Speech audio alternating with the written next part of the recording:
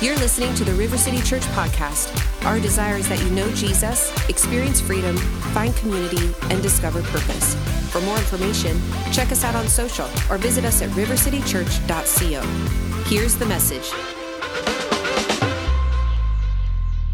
And today we're going to be continuing our series, Built to Last. We started last week, and if you missed that, you can get the podcast. We have that in a couple places online, and anywhere you get your podcast, it should be available there. But we started last week with this idea that, and it comes from Matthew 16, which we'll read in just a moment, that Jesus is our foundation, and foundations matter.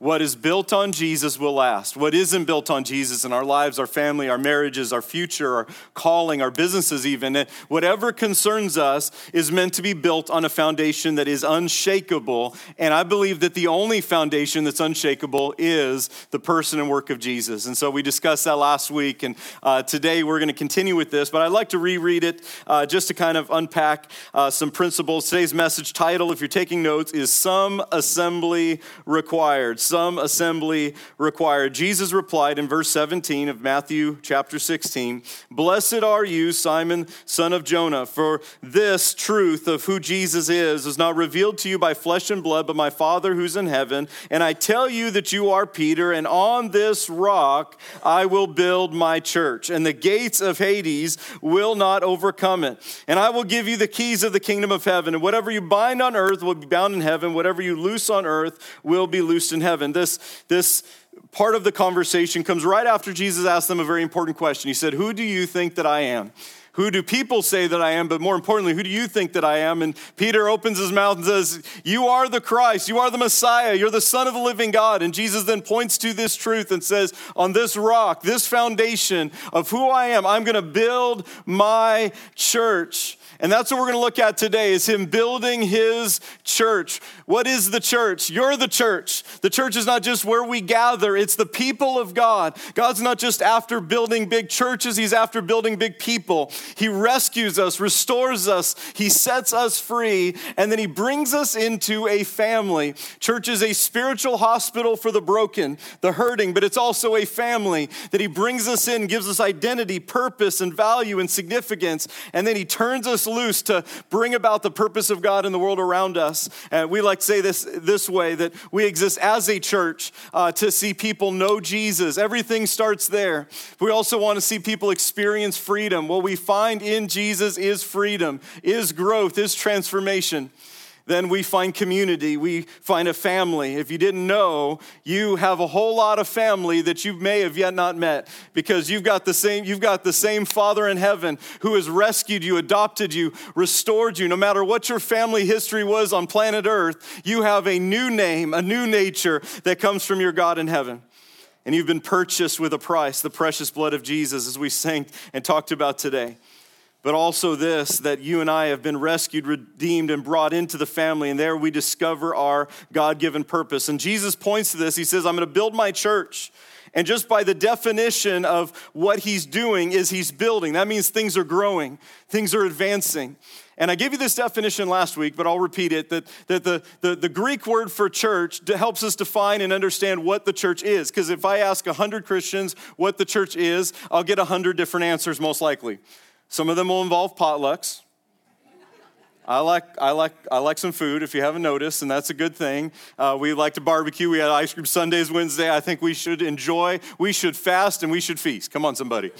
And so that's one of the things. Sometimes we think, well, we sing songs or we listen to a sermon or we there's all kinds of ways we define the church. Here's how, in fact, Jesus uses this word only twice in the Gospels, but it's used throughout the entire New Testament. The church is this word, ekklesia in the Greek, and it's a word that starts with ek, meaning brought out, called out, brought out of something, but then kaleo is the next part of that word, and it literally is to call forth, to assemble, to call together, to assemble. So ekklesia together means that it's called out. We are a people called out of something. What did he call you out of? Well, he called you out of the world.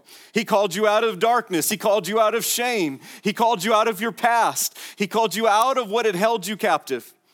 He called us out, but he called us together. In fact, it's this last piece that I think many people, even today, miss. That sometimes we think, well, I love Jesus, but I'm not sure about the church. And usually we say that because maybe we've had some bad experiences with Christians. Can I tell you, there is no perfect church. There is no perfect family because it's made up of imperfect people. I messed it up the moment I showed up. It was just Jesus, he's perfect. But every one of us is imperfect, and we're a part of an imperfect family. But God actually designed the church to be the place of our spiritual advancement and growth. There's some things that we only find in the church that we won't get anywhere else. And God's designed it that way, and he actually calls the church his. He says, I'm building my church. It's not a pastor's church. It's not a deacon's church. It's not a board's church. It's not a denomination's church. It's not religion's church. The church of Jesus Christ is his. He is the head. We are the body. He is the bridegroom. We are the bride. He is the cornerstone. We're the building. And when we get that straight, we recognize that what Jesus builds, in fact, it's the only thing that Jesus ever said he would build. It's the only thing he said he would build. And I believe it's built to last. It's built to outlast generations. It's built to outlast cultures. It's built to outlast governments and princes and kings. And it's meant to outlast anything else, every other human institution. It will outlast. In fact, we'll see it in the end, because even the gates of hell won't prevail. And we'll actually unpack that more next week. And I'm excited about the word for you next week. But I want to help you with this today, because I think sometimes, even as Christians, we misidentify and recognize the purpose of the church. And because of that, how you identify something and how you value something determines what you get from it many times. And so how we see our marriage affects how we not only view our marriage, but what we receive from our marriage and what we invest into it. And it's so different than the church, that how we see the church affects what we receive and pour into the church. I like to go back to the blueprint of the Bible, the blueprint of the New Testament in particular. And I'm just going to give you a couple verses from this in Acts chapter 2. When my oldest is now 14, and when my kids were little, I learned the process. You start with a crib, which usually was overly complex in the way it was designed. And then we would move from the crib to their first toddler bed. And when I put together my first toddler bed for my oldest, Sam, when he was, 2 years old, whenever we were transitioning to that, maybe a little bit younger, I don't remember. I don't remember much from that season of life. But I remember building this toddler bed, and like most guys, I like to just get to work without always reading the instructions. I know it's cliche, but it's true. And so I put this thing together, and it was made up of wood beams and panels and wood slats. And so I'm thinking, this is fairly simple. I can easily put this together on my own. The problem was, I got to the very last piece of the toddler bed and realized that I had started it backwards. And what was supposed to be at the foot of the bed, I put at the head of the bed, and vice versa. And so I get to the last piece and realize I did it wrong. And I had to swallow my pride for a minute. Of course, I didn't admit to anybody else because nobody else was, and I had to deconstruct this bed, put it back together based on the instructions. And I think sometimes we build an idea of what religion looks like, and then we get along the way and find out some things don't work because we didn't follow the original blueprint. Okay, let me give you just a couple. There's actually a whole lot here I don't have time to get into in Acts 2. The church is evangelistic. The church is a spirit-filled community. The church devotes themselves. In fact, let's look at verse 42. It says the church, the Christians, the believers, they continued steadfastly. They devoted themselves to a few things. First, the apostles' teaching or doctrine and fellowship, and in the breaking of bread and prayer. There's four things mentioned there. The first is teaching, the apostles' doctrine. You and I have the Word of God, the Bible, the foundation of the teaching that was passed on in the inspired Word of God from Old and New Testament, brought to us, handed down to us from generations. Do you realize that this is the most outlawed book in the entire Bible, in the entire world? This is the most outlawed book in the entire world. It's also the most published and purchased book in the entire world. And the Bible's foundational to not only the church, but every area of my life. The Bible has a lot to say about how I build a marriage. It says a lot about how I build my character, about how I follow God, about how I treat people, about how I work at a job or how I lead others. Every area of my life has a foundation and a basis. That's why the early church, they devoted themselves to it. They said, we've got to learn this stuff. But they also devoted themselves to fellowship. That's a Christian word, a Bible word for just simply building relationship, building community, sharing with one another, giving of themselves and receiving from others. That's what fellowship looks like. Every relationship requires both deposits and withdrawals. Many times our relationships end up on empty because we're withdrawing where we haven't made deposits. And then they broke bread together. That is, they like to eat too. So it's not just here. It's always been the case, but they also prayed. That is, that God, the relationship with God was central to who they were. Jump down to verse 46. So continuing daily in one accord in the temple, in the larger gathering, they would gather at the temple of Jerusalem before they had larger places to meet, but they also would break bread from house to house. They ate their food with gladness and simplicity in heart, praising God and having favor with all the people, and the Lord added to the church daily those who were being saved. There's more in that chapter that was a part of that blueprint, but I want you to see this, that they gathered. Their relationship was essential. In fact, there was assembly required. That's why in Hebrews chapter 10, when the church began to experience persecution and difficulty and even discouragement, some began to throw in the towel on their gathering and their assembly together. And then the writer of Hebrews reminds them of the purpose of why we gather, why we assemble. He says, let us consider one another in order to stir up love and good works, not forsaking the assembling of ourselves together, as is the manner of some, but exhorting one another so much more as you see the day approaching.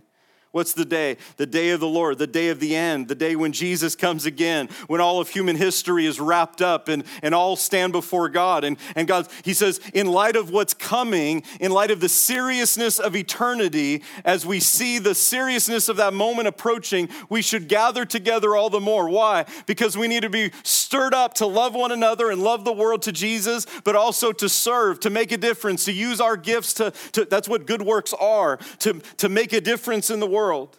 And he says, don't forsake assembling of yourselves together. I think of in 2020, I shared a little bit about us starting as a church in 2020. In fact, we moved here, my wife and I moved back and moved to Iowa in April of 2020, which was an interesting season for all of us. And I remember at that time people saying, we don't want to gather with anybody. And around that time especially, I was hearing a lot of people talk about what's the point of gathering? Should we just watch it? Should we just listen to it? And I'm thankful for media and opportunities to watch things online. And we're going to do live stream when we're ready to. And we've got our podcast. I'm thankful for those moments. But even in that season, there was a church in Minneapolis who was in a gathering with city officials. And one of the officials spoke up and said, if the church never reopens, we'll be happy. Why is the enemy so afraid of the church gathering? I believe there's a reason, because he knows the power of assembling together as the church. We need each other. There's some things you can't get just like, listen, my wife likes to shop. I like to window shop. She likes to go into the store and come out with something. There's a difference between looking through a glass window and actually experiencing and coming out with something. The church is never meant to be window shopping. It's meant to be something we experience from the presence of God together, worshiping together, praying together. When you're hurting, somebody lifting you up. When they're hurting, you lifting them up. Getting in the Word together. There's something about assembly that we don't find any other way. We need to remember as the church why we gather, what the purpose is, and what it's all for. And I'm going to give you 3 things today. I know this is simple, but I think it's foundational because the church, I love the church, not just because I'm a pastor. What's so funny is my parents could tell you, I did everything I could when I was younger to get out of going to church. I did. I faked being asleep. I faked being sick. I did anything I could to avoid going to church. And I made excuses. I did anything I could. But here's what I found when I met God in the church. When I encountered God's presence, the reality of who God is, it changed my life. And when I get to see other people experience the goodness and the love of God in a way that sets them free, listen, I know sometimes in the church we look at like Easter and Christmas Eve, and we got Christmas just around the corner. It's already less than 100 days, so get your plans ready. But can I just tell you, we look at those as like the Super Bowl of the church, because that's when people come back. That's when everybody gathers. That's fine. But every Sunday is a chance to expect God to move in our life. Every Sunday. I tell our team all the time, this could be the first time or the last time somebody hears about Jesus. So I take that very seriously, and I love the church because it's his church, his people, built on his foundation. So number one is we assemble to meet with God. Of everything we do as the church, we miss the point if we don't meet with God. If we don't make the main thing the main thing. In fact, here's how Ephesians has a lot to say about the church. He says that the church is the fullness of him who fills all in all. That's amazing. I can't even wrap my brain around that description of the church. But then he also describes the church as proclaiming to principalities and powers the wisdom of God. But here he says in chapter 2, verse 19, now therefore, you are no longer strangers and foreigners, but your fellow citizens with the saints and members of the household of God, the family of God. And you've been built on the foundation of apostles and prophets, Jesus Christ himself being the chief cornerstone. We looked at that last week. In whom, listen to this next statement though, in whom the whole building being fitted together grows into a holy temple in the Lord, in whom you also, that's us, are being built together. God's building something in the church in the world today. In whom you also are being built together for a dwelling place of God in the Spirit. Jesus isn't building religion. He's not building an institution. He's building a body of people that's filled with his presence. What changes my life and what changed my family's life and what changes many of our lives is the presence of God. There's not a sermon good enough. There's not a song good enough to change somebody's life. And whether you realize it or not, the difference maker for you and for me is and was the presence of Almighty God. His presence changes everything. It's the difference, as my wife read that verse, that the woman pushed through the crowd to get to Jesus. I wonder how many crowds of religion keep us from the person. Who is it? I think Gandhi, the political activist in India, said, I would have become a Christian if I had found one. But if we can push through the crowd and we can see that the person of Jesus is what changes everything, he's worth it. And the reason we gather is first and foremost to meet with God. Matthew 18:20, for where 2 or 3 are gathered together in my name, I am there in the midst of them. Although Psalm 133 is a great verse, not only for the church, but for any relationship that God has designed. It says this, behold how good and pleasant it is for brethren to dwell together in unity. And you got kids that have a hard time getting along in the backseat of a car? I don't understand it. It's like, we've got our 3, we'll put them in the back seat, and it never fails, somebody's gonna be touching somebody. It's poking each other. It's like, just stop, don't. Any other parents understand the cross to bear? But here's what he says. It's pleasant and it's good when brethren dwell together in unity. That's relationships. God's designed your relationships from your marriage to your relationship with him to the relationship of the church, the family of God, that we would walk together unified in him. And he describes it this way. He says it's like the precious oil on the head. And then he gets this picture of Aaron the high priest. And he says it's like oil on the head running down the beard of Aaron, the high priest, running down the edge of his garment. It's like the dew of Hermon. He changes the metaphor. Descending upon the mountains of Zion, for there the Lord commands the blessing, life forevermore. What's he saying? This is a short psalm. He says, when people walk together in unity in God, something happens. It's like oil poured from the head. If Jesus is the head of the church, where the oil flows is when we're connected to him. So anybody have a hard time getting along with somebody in their life? You don't have to raise your hand. You may be sitting next to them. You can't have 2 people and not have disagreement. So unity isn't natural. It takes investment. It takes effort. It takes humility. It takes a willingness to not always be right, but choose what's right. And it doesn't even just come because we go, I'm going to really try hard to be in unity with you today. It actually happens when we're connected to the head. That's why he has this picture of the priest, and the oil goes from the top of their head all the way down to their feet. When we're connected to each other and to the head, Jesus, what heaven has to pour out will keep flowing. When there's division in a relationship that God has designed and ordained, something happens, the oil stops. Every time. If you want the oil of heaven, here's how he describes it in the next metaphor. He says, that's where I bless. Do you want God to bless your family? Want God to bless your marriage? Want God to bless your business? Want God to bless the church? What happens? Unity is a part of that, and it comes not just from me trying to be unified with each other, but first saying, I got to get me and Jesus straightened out. Do you know the cross is both vertical and horizontal? And sometimes we think, well, God I can get along with. It's people I have a hard time with. But John would later say that I can't say I love him and hate people. It's just true. So we goes back to the relationship. And this is where I always start with people. I say, I know you may be having challenges in your horizontal relationships right now, but have you first gotten this straightened out? Are you united to Jesus? Are you having your eyes set on Jesus? Are you walking with Jesus? And when that is the starting point, then it's no longer about me being right in a situation. It's about saying, I'm going to value this relationship and I want God's blessing there. The enemy fights relationships because it's in right relationship with God and then with our spouse, if you're married, and then with the church that we're able to impact the world. That's where the oil is. That's where the blessing is. Number 2 is we assemble to grow with others. We assemble first to meet with God, but then we gather to grow with others. Church requires assembly. And here's what the reason I'm telling you that is because, the biggest conversation in our culture, there's a lot of conversations, most of them aren't very good, but there's a lot of talk about artificial intelligence and what that can do and how that affects technology. Can I just tell you, we also have artificial relationships. We have artificial friendships. We have artificial experiences.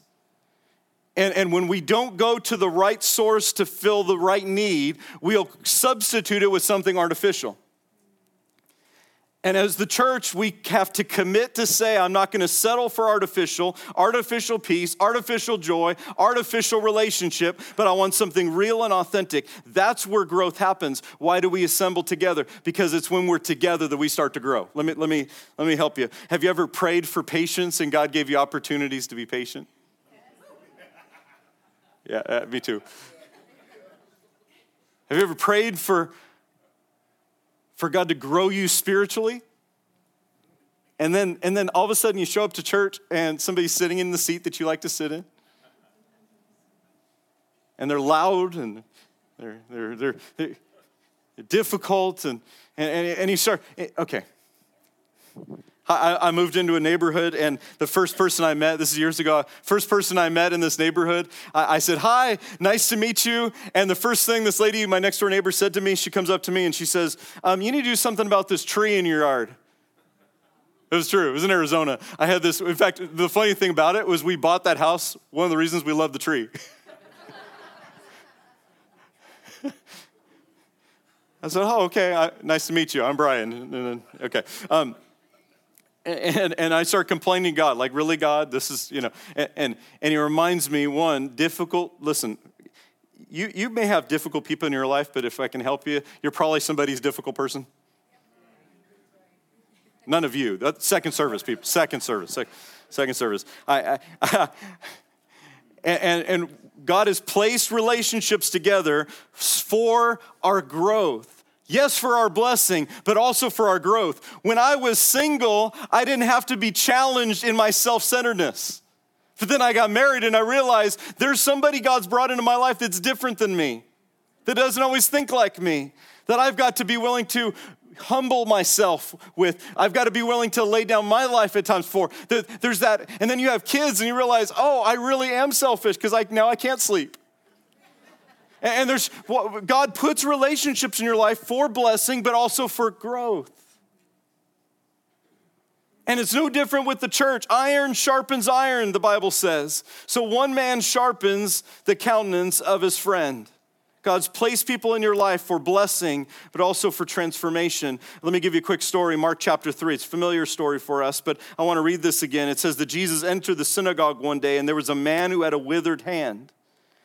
And many watched him closely, Jesus, to see whether or not he would heal on the Sabbath so that they might accuse him. And he said to the man who had the withered hand, "Step forward."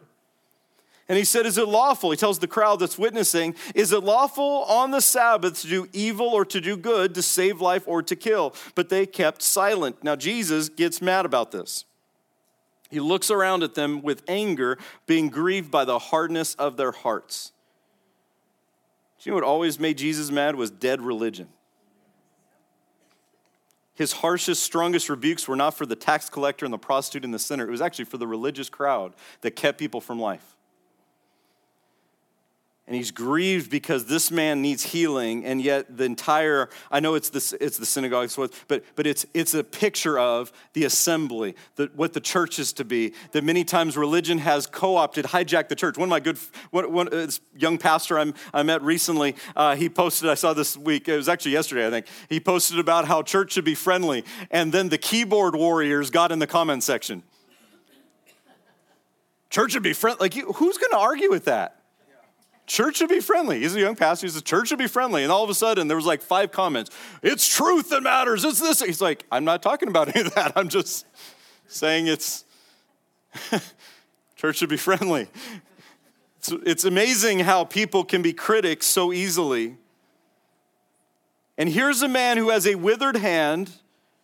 And because in that climate, in that culture, you were to hide your issue when you were in the house. Everybody outside of the room knew that he was the man with the withered hand. They saw him with the withered hand at the grocery store. They saw him with the withered hand at work. They saw him, they didn't have grocery stores, but they see him with the withered hand everywhere he goes. But when he's in the house of God, he's hiding. And Jesus says, stretch out your hand. And what I think is interesting, I know I've shared that story before, but as I was looking at this week, it's so interesting to me that he didn't specify which hand. He says, stretch out your hand. Obviously, the man has one good hand and one withered hand, so of course he should stretch out the withered hand. But I wonder if there was a moment where the guy considered, I'm going to stretch out the good hand. I'm going to keep up appearances. I don't want to look vulnerable. I don't want to look weak. I don't want to look like I have an issue. I want to look perfect. Can I just tell you, it's okay to have problems and come to the house of God. It's okay to be imperfect and come to the house of God. We find healing. The place sometimes, some people don't come to the house because they're afraid of being wounded. Can I tell you, maybe you've been hurt in church, but the place of your greatest wounding can also be the place of your greatest healing. And he's hiding his issue because that's what religion told him to do. And Jesus says, stretch out your hand. Yeah, but everybody else, I grew up with these people. I grew up in this town. I got to hide this. But as long as you're hiding, you're not free. He stretches out his hand, and in the stretching, God heals him. And this is important because God designed the church for our growth, but also for our freedom. For our freedom. The Bible says in James to confess your trespass, your faults one to another, that you may be healed. Forgiveness comes from God. But what happens when we find healing, many times happens in revealing what's been hidden. Going to somebody and saying, hey, would you pray with me? I need help. Being real with God and being real with people. The third thing is that we assemble to make a difference. We assemble to make a difference. Jesus said this, John chapter 17, verse 18, concerning the church, concerning you and me. He said, God, as you sent me into the world, I have sent them into the world. We were never meant to just join a club, a social institution called the church. We were meant to be the church mobilized to bring hope to the world. We were meant to use our God-given gifts, and I'm going to teach you what those are in the next couple weeks. If you don't know what your gifts are, you can also come to Next Steps, where we help you identify what God's placed in your life so that you can make a difference in the world. But I love this. Sometimes there's seasons of life where, man, I just need help. And that's totally okay. But there's also seasons of life where once I've received that, I need to give away what God's done in me. I'm going to finish with this chapter, Isaiah 54. Isaiah 54 is a prophetic promise to a people who are in exile, who are far from home. And here's the promise. There are people who've lived with disappointment, discouragement, hopelessness, and maybe that's where you've been. You've been empty. You've been hurting. God's word to them, God's promise to those in exile, he says, here's what I want to do. I want you to sing. I'm going to read it from two translations, then I'm going to talk about it, and then we'll get ready to wrap up. He says, sing, O barren, you who have not borne. Break forth into singing and cry aloud. You have not labored with child. He's speaking prophetically to a people that have not seen the fulfillment of a promise.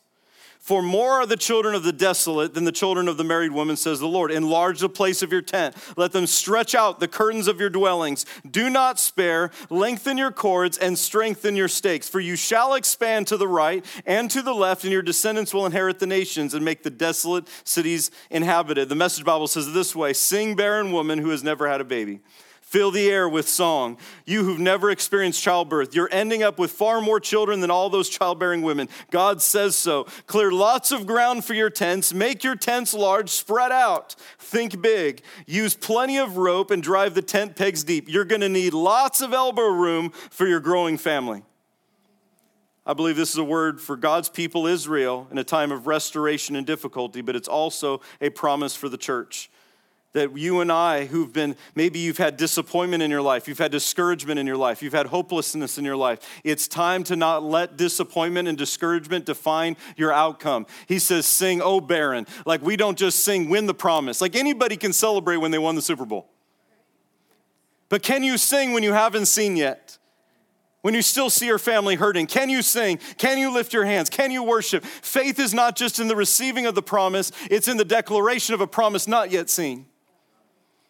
He says, stretch out, make lots of room. And he gives this prophetic picture to a people who all their hopes and expectations seem dashed. And he says, here's what I want you to do. Make some room, enlarge. See, what God does when we assemble together is he begins to stretch, like the tent described here. Stretch out your dwelling place.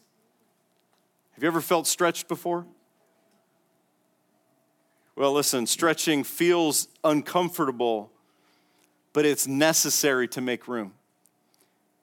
Enlargement is necessary. When God begins to stretch us as the church, why would he stretch his people? Because he's after more than just saving us. He's after more than just answering our prayer. He wants to make room for all those that don't yet know him.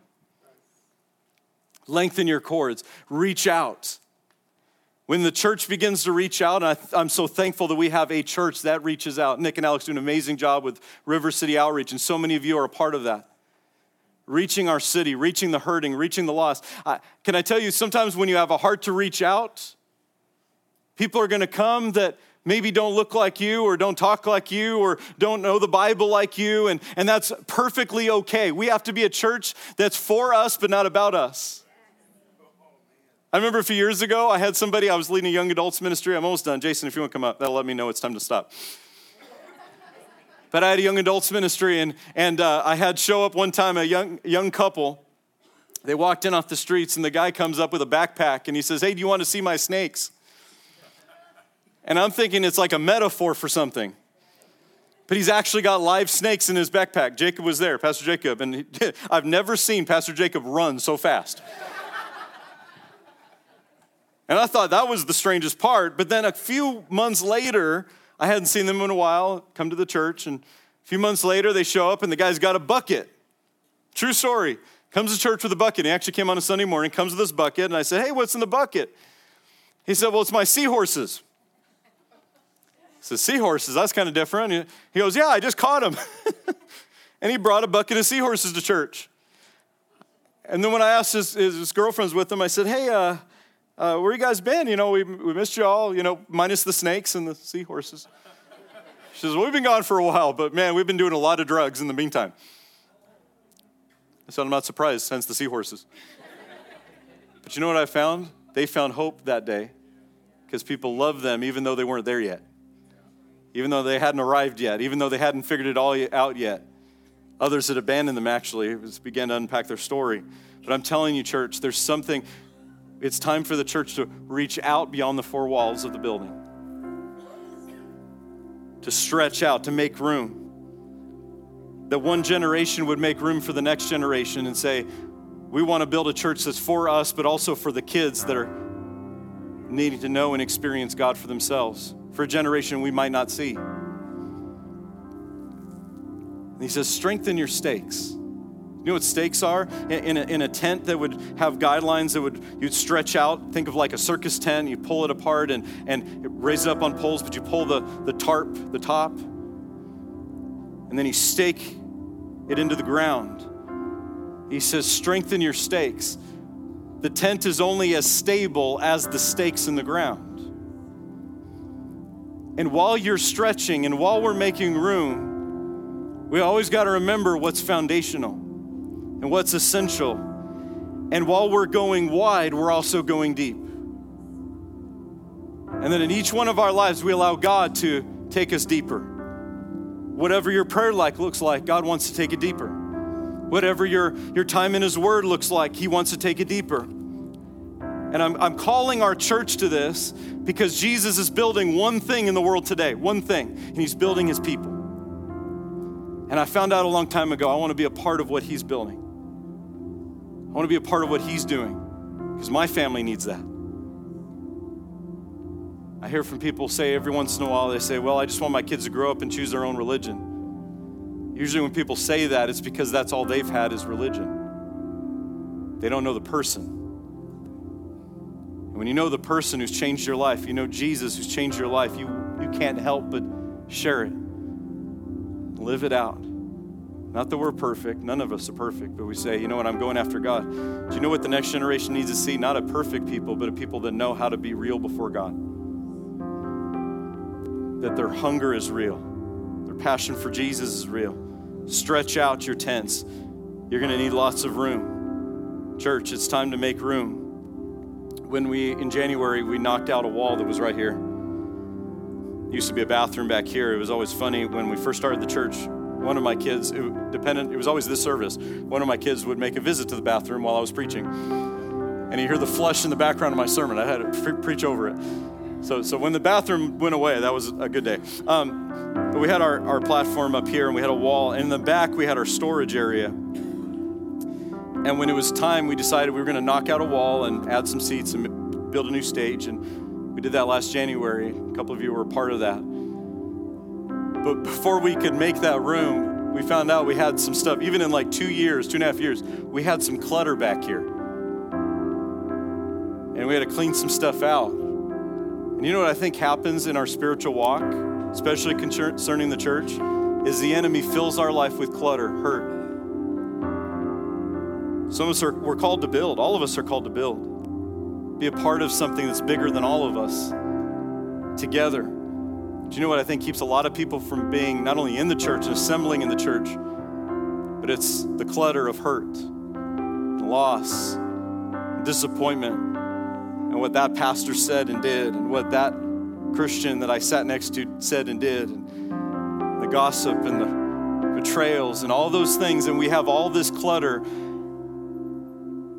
And I'm saying that because it's time to declutter, to bring it all to the light, to Jesus, to stretch out the withered hands so that we can be healed. Don't let what somebody else did keep you from God. Don't let what somebody else said keep you from God. Don't let your hurt and your past experience from imperfect people define a perfect Jesus for you. But let Him bless your life through relationships that are life-giving. We want to be a church that's life-giving, that always points to Jesus. And that's all of our calling together. I'm going to ask you to stand to your feet. I want us to pray together. Altar team, if you come to the front. We're going to dismiss in just a moment.